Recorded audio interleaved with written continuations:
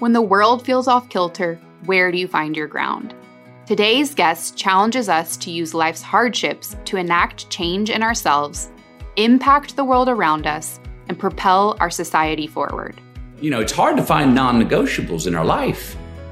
You know, especially as youngsters, when we don't know, aren't quite sure what we stand for. We haven't built lives to stand for. We don't have families and careers that we are shepherds of every day that are non-negotiable. So, you know, to have that non-negotiable thing about going, if you're telling me I'm odd for saying I'm not calling you mom and dad, then yes, call me odd and different because I'm standing up for that. And that gave me a lot of identity at that time when I was lost. Today on The Balanced Voice, we're thrilled to welcome Texas's very own Matthew McConaughey. Matthew's life motto, just keep living, is the cornerstone in all he does. From his foundation that aims to keep kids from choosing a life of crime by providing them with opportunities to lead healthy lives, to his ongoing dedication to the Lone Star State, he clearly defines his own non-negotiables. In today's balanced conversation, we ultimately answer this question: how do we live in the present, honor the past, and advocate for a better future? Without further ado, here's your host, Brenya Mancarios. Welcome to the Balanced Voice podcast. We are so thrilled to have today's guest, Matthew McConaughey, Texas Gem. Matthew, welcome. Good to be here, Ronnie. How are you? I'm great. How are you? We've had a pretty crazy, we were supposed to sit down with you 2 weeks ago, but Texas didn't allow for that. No, we got a little chilly around here, didn't we? I'm doing good. We lost some power and had a few busted pipes and even we lost water yesterday again. But relatively overall, we're doing well, a lot better than a lot of people out there in Texas are doing right now with the flooding and stuff.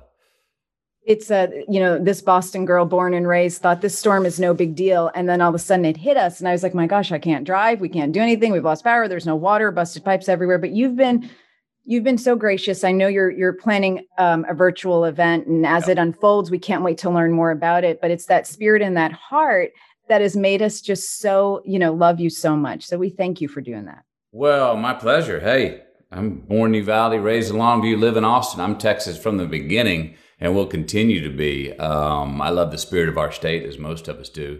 And, this time coming up with this freeze, like you said, you're from Boston. You saw it come in. You're like, oh, okay, I've seen this. We weren't ready to handle it. Our infrastructure wasn't ready to handle it. Then the power goes out. Then the water can't be, it's not enough heat to keep the water flowing. So it freezes, then pipes bust. So this is a whole new problem. And like I said, worst winter storm since 70 years. 70 years. And Camilla and I decided to put a benefit together called We're Texas. And it's all Texas artists. I'm going to host the show. I'm going to DJ the show. I've called Texas over 15 Texas artists and musicians, and everybody within the first 30 seconds of my ask are like, whatever you want me to do, yes. We've got a lot of different companies. I won't give you the list of the rundown. I'll be putting that out on my IG at Officially McConaughey soon, of who we have the artists coming and the date, because it is coming up soon when we're going to have the virtual event. And different Texas companies and individuals are stepping up in a big way to donate and get us off the ground, to raise money to help the immediate needs and the long-term needs of people, like so many Texans out there that need it right now. Right now. That's what I love about you. And actually, when I reached out to your office and invited you on the podcast, one of the things I said is, look, you are, of course, a movie star, and we love that and we appreciate that. But the real reason was you're a Texas gem. And I kept saying, here's what I know. I know he's a Texas gem. I know he personifies the spirit of the state. I know that the work and with his foundation, Just Keep Living, mirrors a lot of what this organization does with schools every single day. That's what I know. And then I had gathered stuff from your Oscar acceptance speech to your interviews that you are a very thoughtful, non-laissez-faire person. You're very intentional. You're a lot more than this incredible celebrity that's running on the beach in Malibu, even though now that I've read your book, I realized why you were doing that. And then I read the book and I was blown away. Matthew McConaughey, your life is, of course, you are blessed. And I love that you recognize that. And you flat out say, I'm not a victim.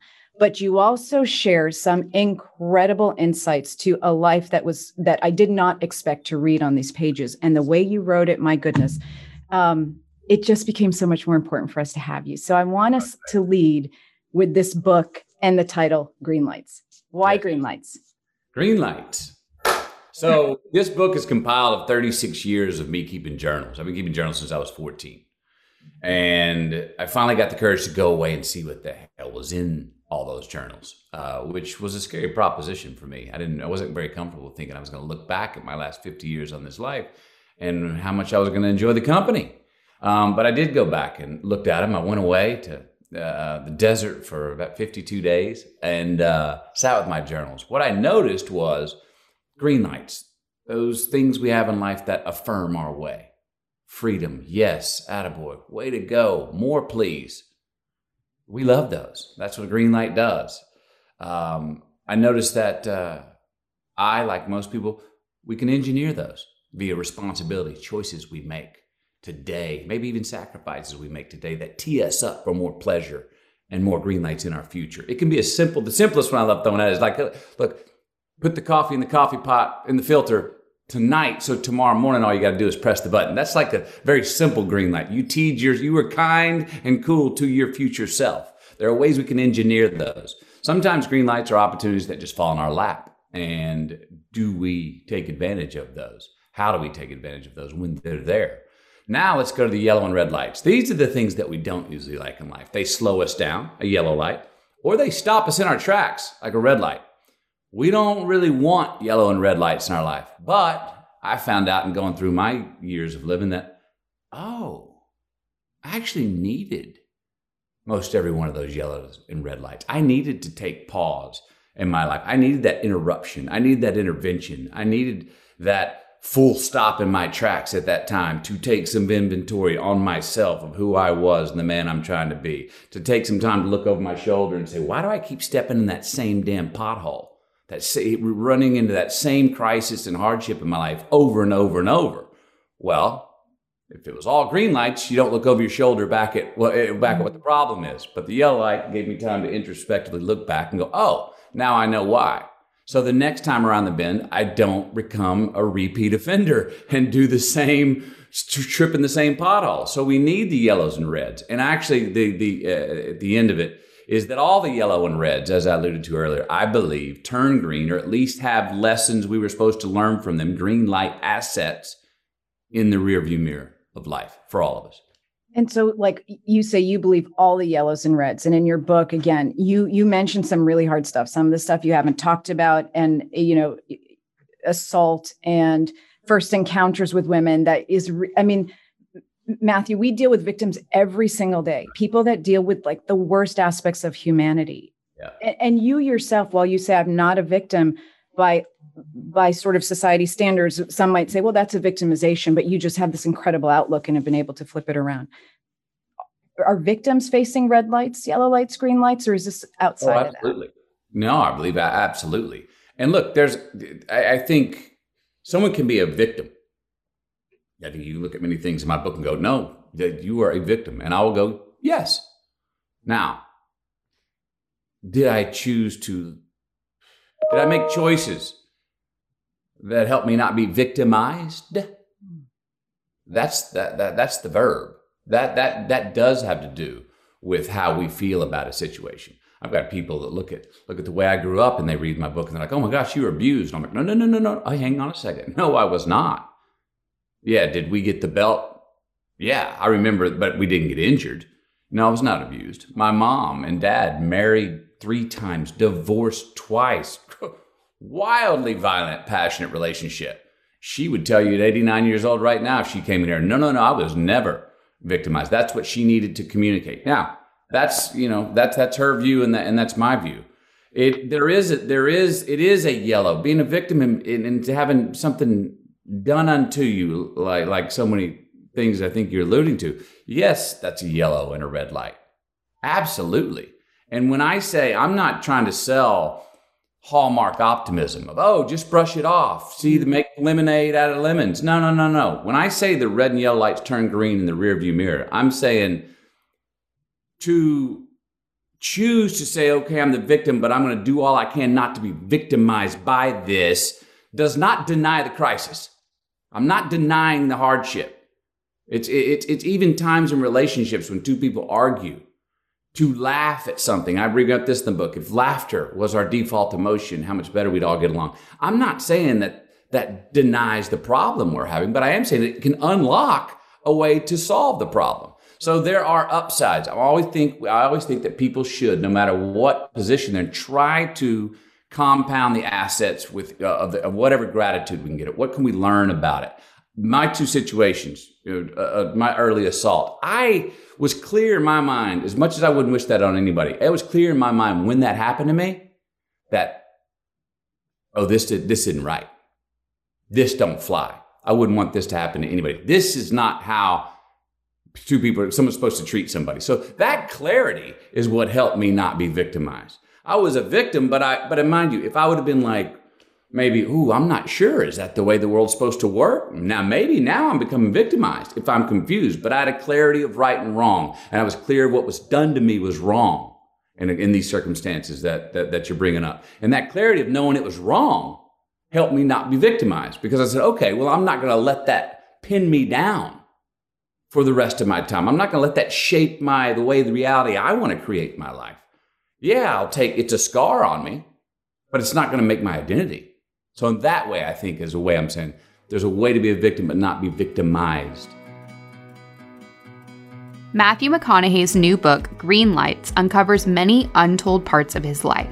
Through personal photos, journal writings, and lessons learned from his raw life experiences with family, love, fatherhood, and faith, he uncovers what it means to him to just keep living.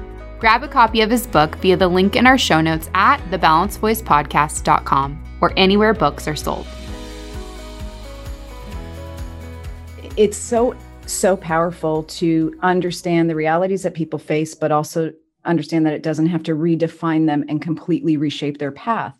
And Matthew, we read all the time. We talk to people every day. I have never seen somebody navigate through life the way you have. And it's interesting because it's not like, you sat with a book writer 5 minutes ago and decided to write a book. It's obvious from the book that there's entries from when you were young. I love this. In 1989, one of your poems, I think I'll write a book, a word about my life. I wonder who will give a damn about the pleasures and the strife. And you have stuff in this book from when you built your 13-story treehouse to your stories with your dad. I mean, your parents, unbelievable stuff. That's your first job when you decided you wanted to go into acting. It makes the principles that you actually unfold so meaningful. And that's why I want to talk to you about why you wrote the book. I love that you just wrote, this is an approach book. And I love the fact that when I started reading it, I told my husband, I said, I kind of feel like he's writing me a letter. I'm like, I don't know. I feel like he's writing me a letter. And then in the last page, you sign it. Like it's a letter. I was like actually crying. I sobbed a little. I'm not going to lie. Beautiful. Well, here, is it about, am I the lead character taking us through these stories? Sure. So in that way, is it a memoir? Sure. But I don't like my relationship with the idea of a memoir. Memoir usually means, good night, everyone, fading off to the sunset, retiring now. And I'm like, I'm not retiring. And I'm in the midst of a very vital life I'm living. So, yeah, approach book. It's about perspective. It's about what we were talking about earlier with those green and yellow lights. There are times what do we do with the yellow light? That's the art. One of the arts of living is what do we do with the yellow light? Well, sometimes we do need to slow down and take pause to then dwell in a red light and do some real introspection to change and work on ourselves. If we didn't do that, we wouldn't evolve. We wouldn't grow. But other times when we get to the yellow light, we need to press on the damn gas and blow through that thing because that crisis does not deserve our credit. And I've been guilty of both of those. We know those people. We know ourselves that do that at times where we slow down at every yellow light and give it too much meaning and turn that molehill into a mountain. We're stuck in a red light just with all of these problems on top of us, and we sure as hell start to feel victimized because we took on maybe too many of the problems. Sometimes we just got to deny a crisis and go, I'm not giving it my time. I'm pressing on the pedal to the metal and blowing through this because I'm not going to give that crisis credit. So, I mean, that's one approach, you know, a way of looking at things. And we each have to make that decision in the moment, which is why it's life's a dance and why I call life a verb that way. It's ways of seeing. This book is about ways of seeing life, ourself, our relationships, and our relationships with others, our relationships with our past, our relationship with our future, our relationship with ourself, our relationship with our God. It's about relationships and approach. And when you walk us through your time in Australia, where it was a very interesting experience. And I love that you said, I went to the Rotary Club. It was a handshake. It was a handshake deal. And I wasn't coming back. But you also, even though you talked about like rites of passage with your father and your two brothers and how you guys each had sort of that moment with your dad, I felt like you had an aha moment in Australia when the visiting family said, from now on, you'll call us mom and pop. And you were like, today I become sort of a man and find my voice. Yeah. Well, finally, on that day, that year in Australia, if you read it, it's a black comedy. I mean, it's horrific, but you gotta I hope you found some pleasure that it was happening to me. No, I didn't find pleasure in happening to anybody, but I was curious to see, is he going to leave? He's going to leave. Nobody's going to stay. He's leaving, but he did not leave. I never left. I made a handshake on it, which was sort of following up on the integrity of, values my dad taught me. And I must say this, I was kind of losing my mind for about 6 months of that year with that place I was in. And I never, about 3 months into it, when I was so confused and lost and trying to figure stuff out and had no one to rely on, had no one to talk to, had no one to bounce ideas off of, I started to feel a little empowered by the endurance. Like, oh, okay, if I outlast this, there's a major green light at the end of this. There's like, if I can pay, am I paying some sort of penance? If I outlast this, if I sacrifice and keep enduring this, there's a prize at the end of this for me. And there was. And I'm still living that prize right now. That year and that hardship I went through is the one that I point out that I would not be sitting here talking to you right now today with the life I have if I did not go through that hardship and that loss and loneliness in Australia. But that moment you're talking about, I'm a young man, 18 years old, trying to find my own identity. All these problems and odd things that are happening, I keep chalking up to, it must be cultural differences. It must be something Matthew's missing. But then it came up, they wanted me to call him mom and pop. And the clarity that I had of like, no, that's not negotiable. Cultural difference, my backside. I don't care if it is a cultural difference. If it is, then I'm just different. I'm not doing that. As a young man lost over there on that island of Australia with where I was, having that clarity at that moment gave me identity. It let me know I finally had something to stand up for and something I would say stand up against. No, I'm not calling you that. And you read on to find out, they didn't take that very well, but I was clear. So to have it's hard to find non-negotiables in our life, especially as youngsters when we don't know, aren't quite sure what we stand for. We haven't built lives to stand for. We don't have families and careers that we are shepherds of every day that are non-negotiable. So, to have that non-negotiable thing about going, if you're telling me I'm odd for saying I'm not calling you mom and dad, then yes, call me odd and different because I'm standing up for that. And that gave me a lot of identity at that time when I was lost. The ability to understand what's a non-negotiable is so important, especially in today's world. And you deal with students, you're a professor, you have your foundation, which is unbelievable. Just keep living. No G, because it's a verb. It's not a noun. It's a verb. And you're a dad. And I love in the book, I actually meant to go back and count how many times you said the most important thing to me is to be a father. I read that sentence at least 3 or 4 times, but you clearly care about this next generation and have walked us through your journey so far of figuring out these points of friction and non-negotiables and where you're going to build a life lesson for yourself. How do you carry that on with this next generation, whether through your foundation, your students, or your kids? Well, again, we were talking offline before we got on the show. Somebody back there, we were talking about their birthday being 1994, and I was born in 1969. I was like, oh yeah, once again, I keep thinking I just graduated from college 2 years ago.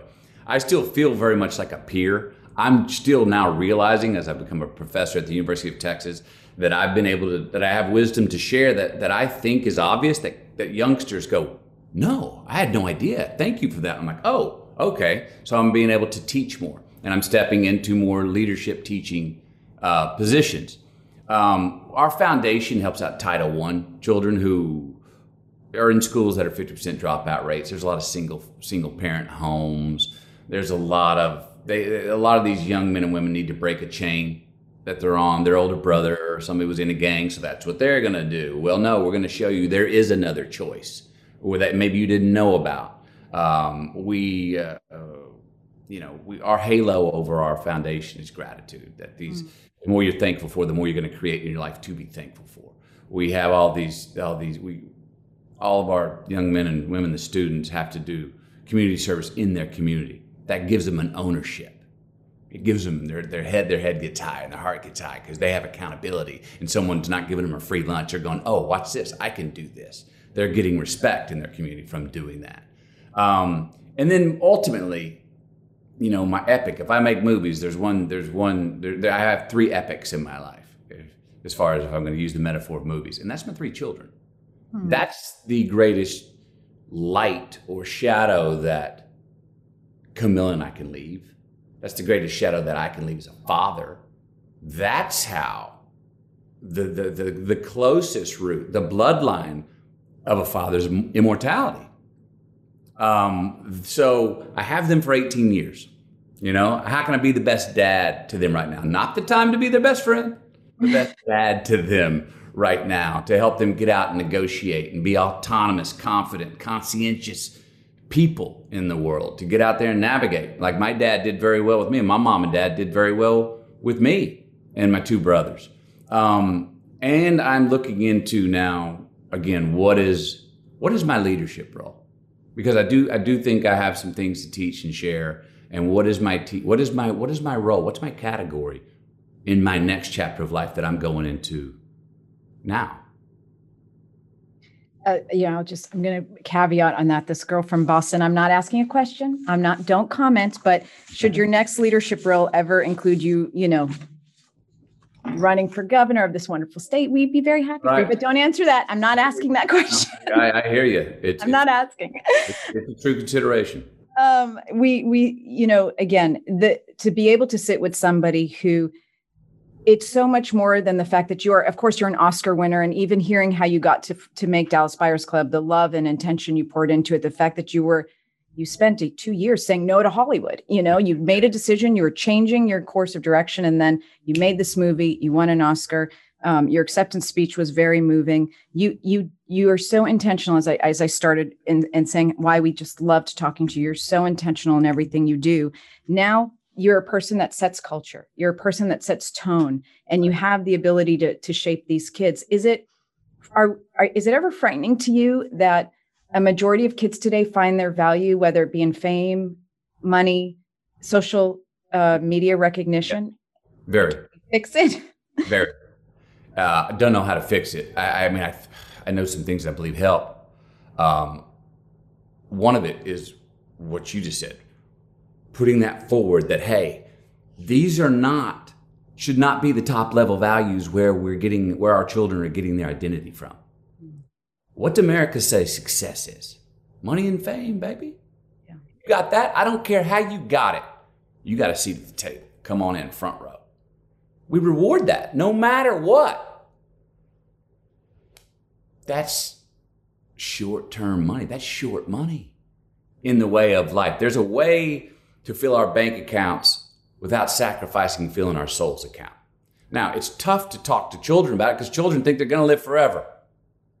All right? And I hear that. But let's bring forward, because there's a lot of just sort of almost ignorance. Oh, I didn't think about that. Oh, yeah, that I tell children all the time, and millennials. Hey, that comment you're saying online, it's going to outlive you. Think about it before you press send, because it'll be there. It will introduce you in the form of your eulogy. And yeah, you are going to die someday. So think about it. What you're doing right now is a compounding asset for your future. You're writing your own story. Is that really a part of your story you want? Do you really think, do children, and we all got to understand this, especially children, you don't build yourself up truly by putting others down. We think it does. It's like a quick fix. You know what I mean? It's like I always say this, the person at the party that tells the joke on somebody who's not there that you all laugh really hard in the moment at, but when you walk away from, you lost respect for them because you're like, oh, you might do that to me.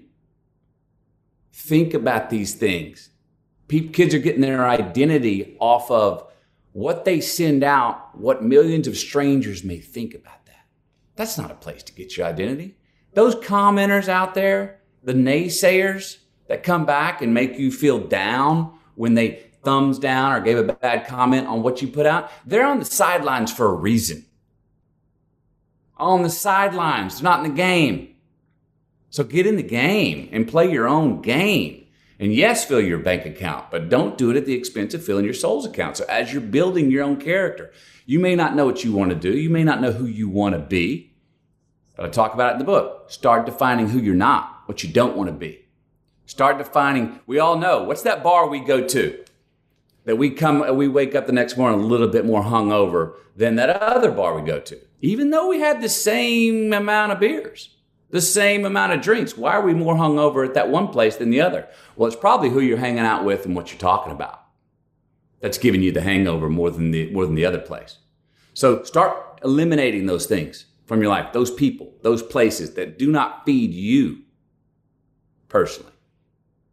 And I think you thus far have actually shown, again, you walked us through pausing and recalibrating a few times where you said, this is not feeding my soul in the right way. I'm losing sense with myself, and how you had the vision and wisdom in the current time to always do that is unbelievable. I love you talked about one of your boys. You have two boys and a girl. And when you spoke of your girl, you said it's the honeymoon that never ends. I think your love for her. It's sweet. But one of your boys, you said he wants to turn the cheek every time. So, I'm raising him to succeed by doing his best, score extra on the soccer field, never gloat, but never back down. Right. I loved it. This balanced conversation is made possible by Brigitte and Bashar Kalai, Hallie Vanderheider, Sippy and AJ Karana, and Deepwater Productions. If you're interested in furthering our mission of facilitating balanced conversations, offering real solutions, contact us at thebalancedvoicepodcast.com. Matthew, we work in the trenches with things that, quite honestly, a lot of people want to pretend is not happening. Right. We're very, we don't want to pretend that there's abuse or trafficking or, kids are dangerous. We don't want nothing. Everything is roses. And the reality is we still. Like, you think that people are saying, hey, we want to believe it's roses? Yeah. I do. I think people just want to, the stuff we deal with, whether it's animal cruelty, what really happens to animals, what's happening to kids, domestic violence during COVID, the online solicitation of minors. I mean, I could go on. The stuff we deal with is really hard. And you deal with Title I schools. We're primarily in Title I schools. They're a Safe School Institute. These kids, you're a little older than me. I know I'm a little older than our executive producer who was just sharing her age, but our childhoods are so different than kids being raised today. It's online solicitation. It's not just drugs, it's synthetic drugs. It's the Uberization of drugs. So it's just unbelievable. Mm-hmm. But what is your message to boots on the ground, people in our organizations, your own team through Just Keep Living? Like, how do we keep finding the strength to go on? Wow, great question.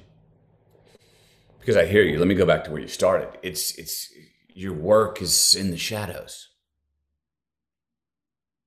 Your work, people want to glance at it, but don't want to look too long. Yeah.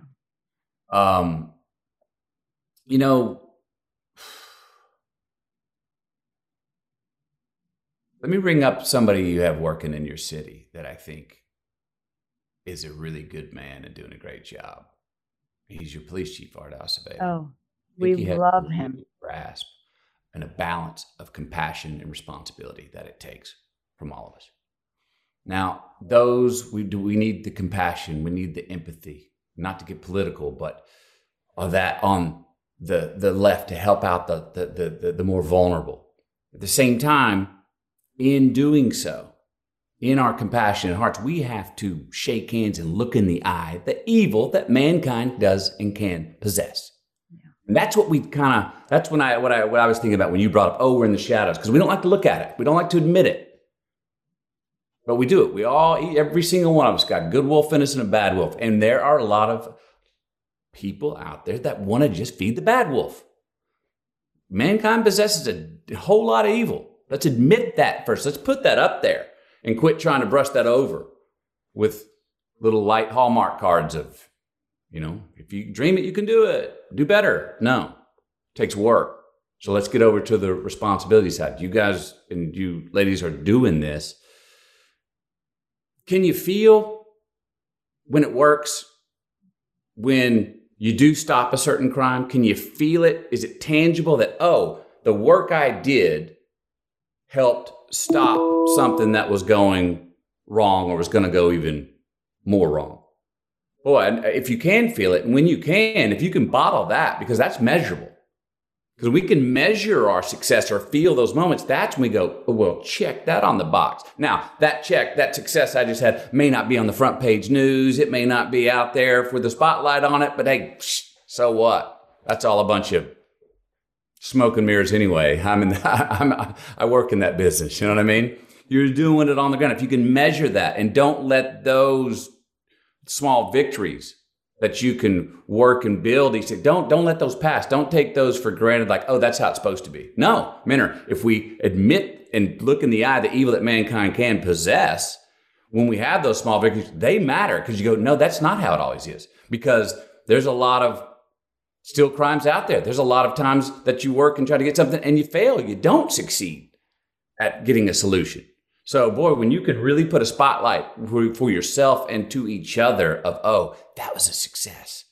That we stopped one thing that would have made the world a little uglier place. And that's a good thing. That's an asset. That's in the black.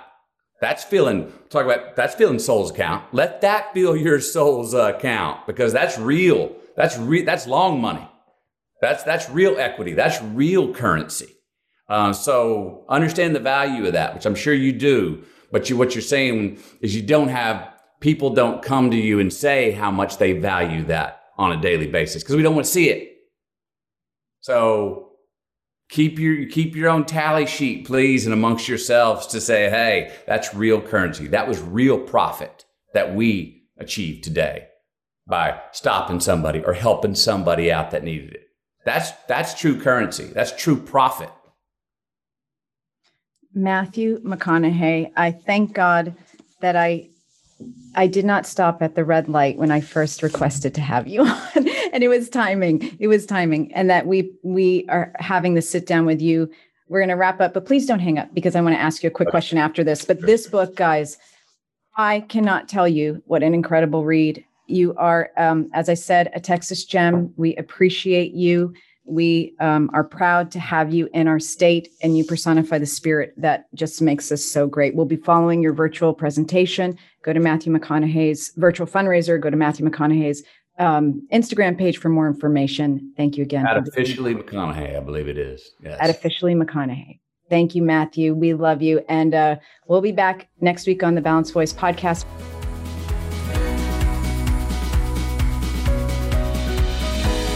Thanks for tuning in to today's Balanced Conversation. You can find real solutions and tangible resources in our show notes at thebalancedvoicepodcast.com. To join the conversation, follow us on Instagram at The Balanced Voice Podcast and on Twitter at @BalancedVoice_. Stay up to date on Runya's work by following her at The Runya Report, and we can't wait to see you next week for another Balanced Conversation.